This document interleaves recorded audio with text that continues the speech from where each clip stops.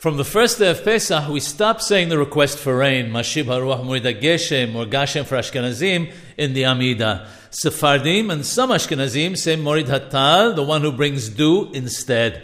If within 30 days one is uncertain if one said Geshem by mistake instead of Tal, one must repeat the Amidah.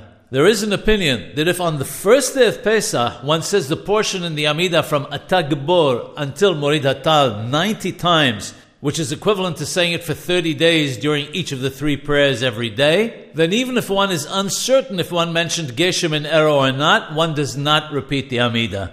Some say that one should not start from Ata Gibor, but from Mehayeh Methim Ata.